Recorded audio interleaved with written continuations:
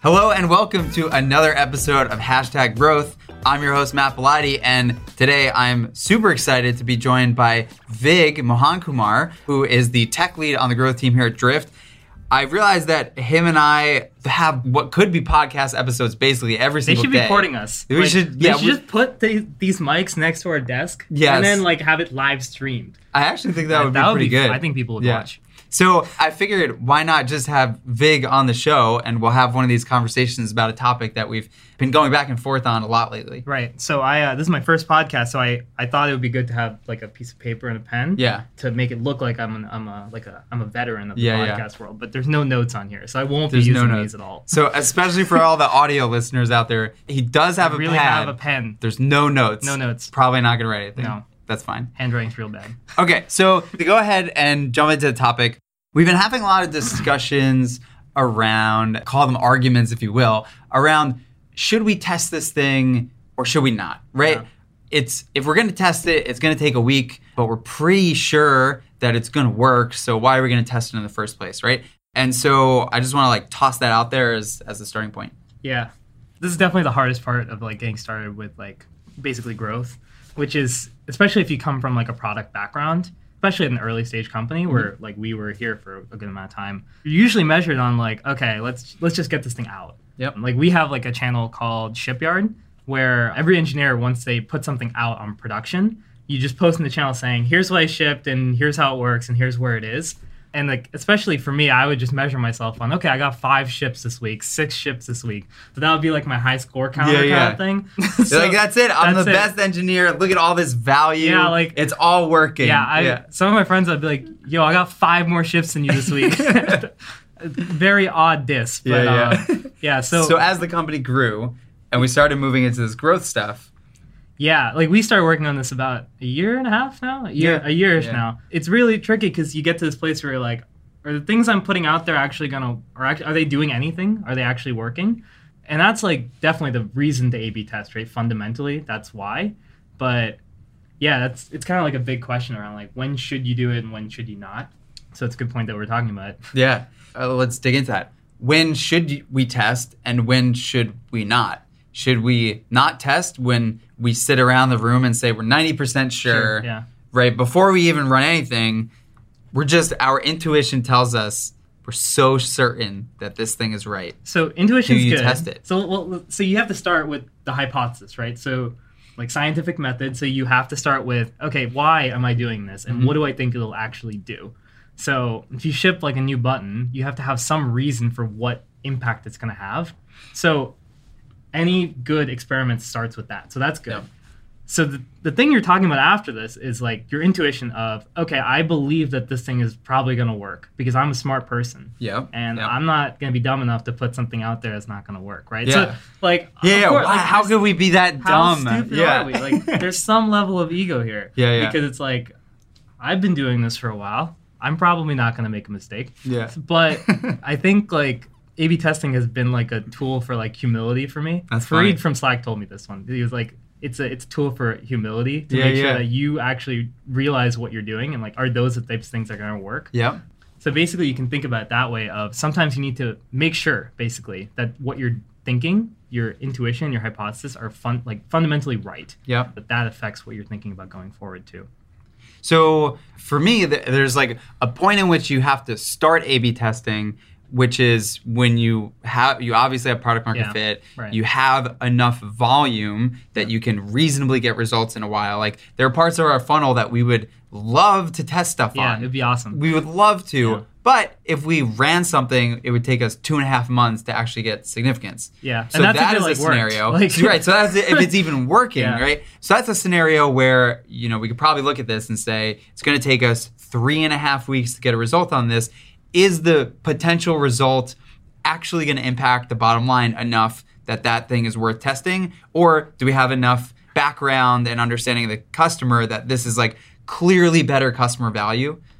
It's worth explaining that. So I think if you're so far in the funnel or if you don't have enough volume to the point where an A/B test isn't going to get significance, it probably means you probably shouldn't be working much in that part of the funnel because people aren't getting there. If people aren't getting that far, Yep. like, is that really like where you should be working, in a place where only 5 people see it a month? Like, I think it's sometimes easy to get trapped in like, oh, I really need to like ship stuff here. Yeah. But if no one's getting there and they're getting stuck at your sign up flow at like, Yep. or at like activating at the very top, like for us, that's what installing Drift, right? Like Yep. putting Drift on your website, having a conversation.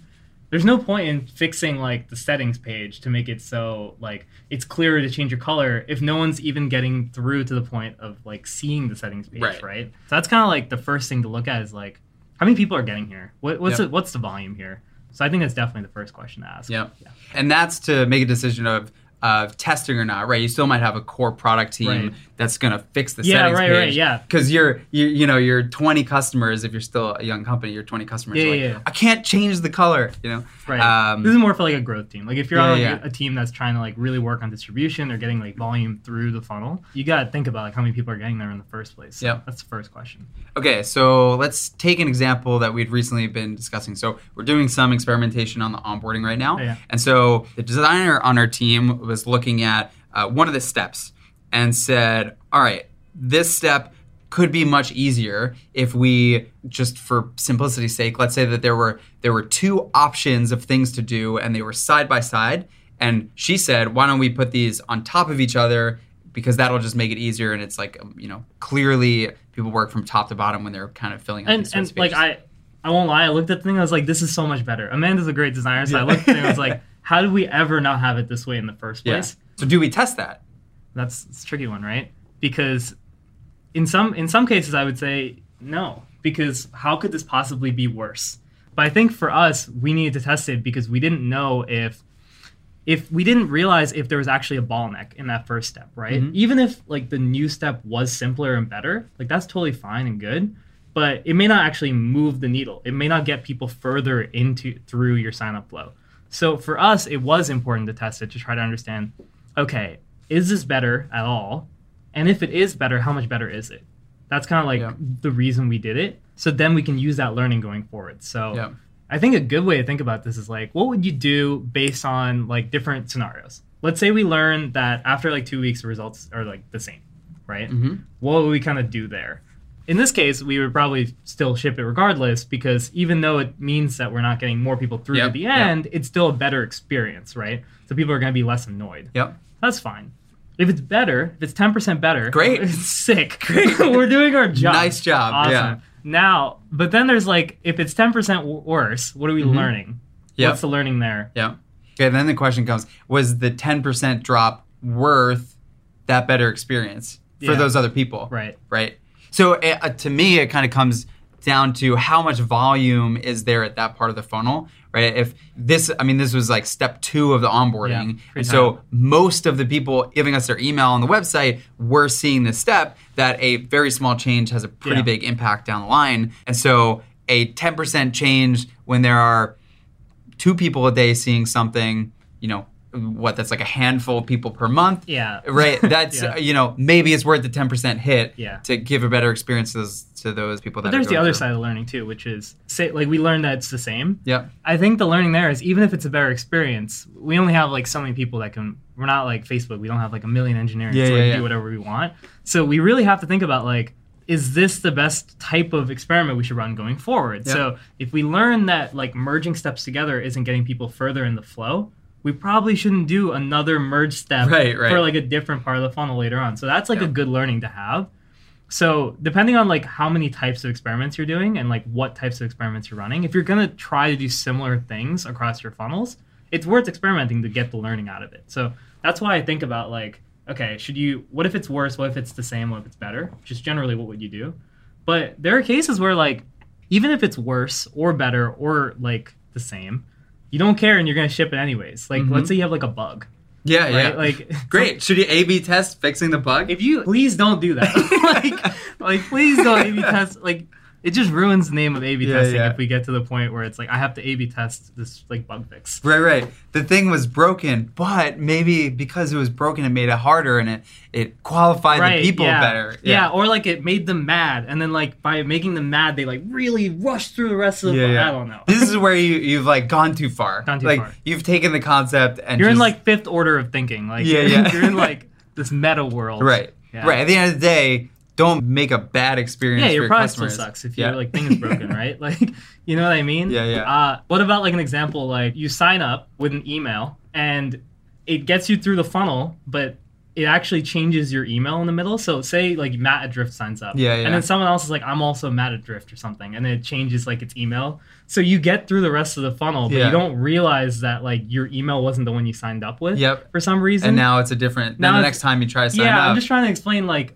that's a case where people are getting through the funnel, but it's a broken experience. Right. So regardless of like what the end result is, it's wrong. So you should not A/B test that. You should just fix the problem. Maybe not the best example. It's hard to think of stuff on the top of your head. Yeah. Metaphors are tough. Yeah, metaphors are tricky. So it's interesting. Then it begs the question of what we were talking about at the very beginning of the podcast was, when you're early on and you're building product and maybe you've been building products for 10, 15 years, like you build an intuition. Sure. And now what we're saying is you can be running a lot of tests and you learn from those tests. And then you learn that, okay, maybe merging the steps isn't helpful. Now do you have an intuition or should you like go test that again the next time? I think it depends on your scenario, right? Yeah. If it's a case where you probably should just test it again because you don't like, unless you have like, I guess this goes back to what we were talking about at the beginning. Like if it's going to take 2 weeks to test this and you're pretty certain that this is going to make an improvement in your funnel, you can use your learning you had last time of saying, okay, merging 2 steps together is probably not going to move it. Let's not make that change because it's not going to make a difference. So you can use the learning that you had in the higher part of the funnel, kind of like later stage. I would say like that's how I would think about it. But sometimes it's not like completely transferable. That's kind of like the problem. You have to like use some amount of common sense to like figure out, okay, is this like the learning I had here, does it like apply somewhere else? Like an example is like, let's say you have like a product that has like a onboarding flow in one product, and your company also has like a different onboarding flow, right? That's the kind of case where if you have similar traffic to both, you can kind of use the learnings in one for the other, I would say. That's kind of the example I would use at least. Makes sense. So I want to change tack a little bit on this. One of the other things that we've run into is, let's say we're working on the onboarding. We want to help people get through, more people get through. Do we test a bunch of changes at once? Oh, yeah. Or, this is another one that we talk about a lot. Let's say we want to, change the color of this button. Like, we're going to do a full pass on onboarding. We're going to change the color of this button. We're going to merge these steps. We're going to move, this option here. We're going to change the way the fields look. And like, is that the test? Changing all these things at once? Yeah. Or do you change each individual thing and wait for results on each of those, right?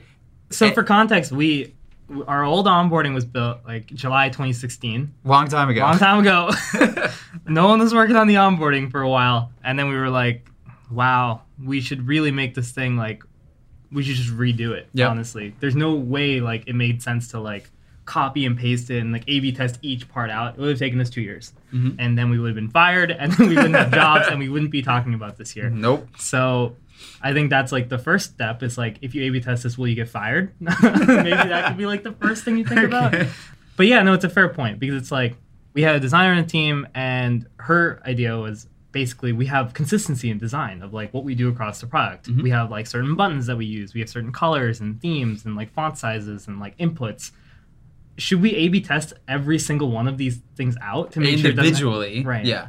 To make sure it doesn't have a negative impact. And the answer there was no. We ended up just saying, let's just combine, let's just do it out. Let's try to do like a one-to-one transfer. Let's do the best we can. But like let's make the upgrades that we need to make. So if, like we're using an old input style, let's use the new input style. If we're using like a green that doesn't exist in our color palette anymore, let's change the green. But we tried not to do anything that would affect the flow.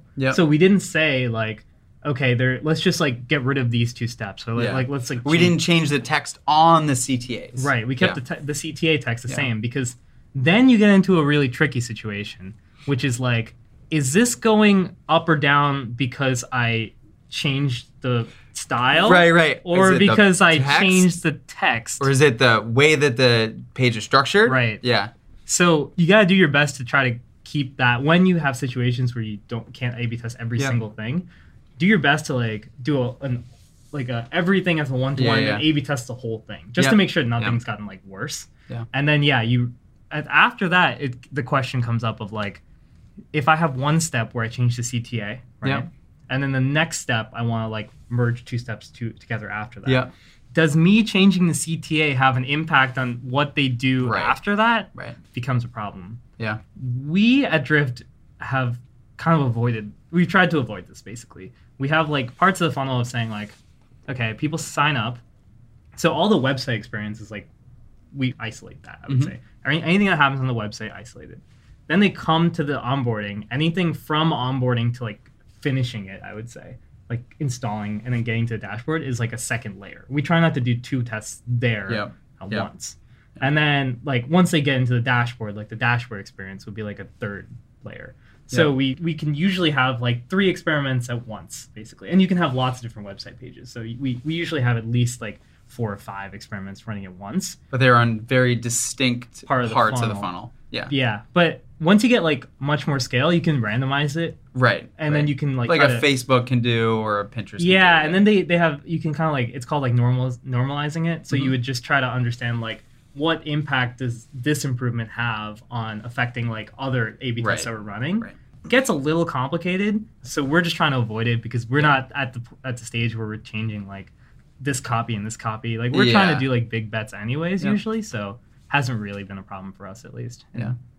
Yeah, and it comes back to the whole concept of bite-sized changes and big swings, which was talked about a couple episodes ago, of do you make this like big change, right, where we haven't worked on onboarding in a while, do we make a big change to it and see if that's the new normal, or do we make the small incremental changes and see how those add up over time? Right. Cool. I think that's it for this episode. Sounds good. Yeah. How many stars should the listeners and viewers rate this episode? No, it's out of 5. Out of 5? Oh, yeah. Probably like a 10 still, right? 10 stars? Yeah. just rate it twice, right? Yeah. Yeah, that's good. I'm probably not allowed, but at least 5 stars. At least 5, yeah. Cool. All right, Vig, thanks for joining today, and thank you for listening. If you have any feedback, thoughts, ideas, whatever it might be, send me an email at matt@drift.com. Would love to hear it. And you respond to those, right? Yeah, I respond to those. Nice. Yeah. You don't have like a hired person that like responds? No. Nice. No. Cool. I'm not that important. Yeah. All right. Thanks for listening. See you on the next episode.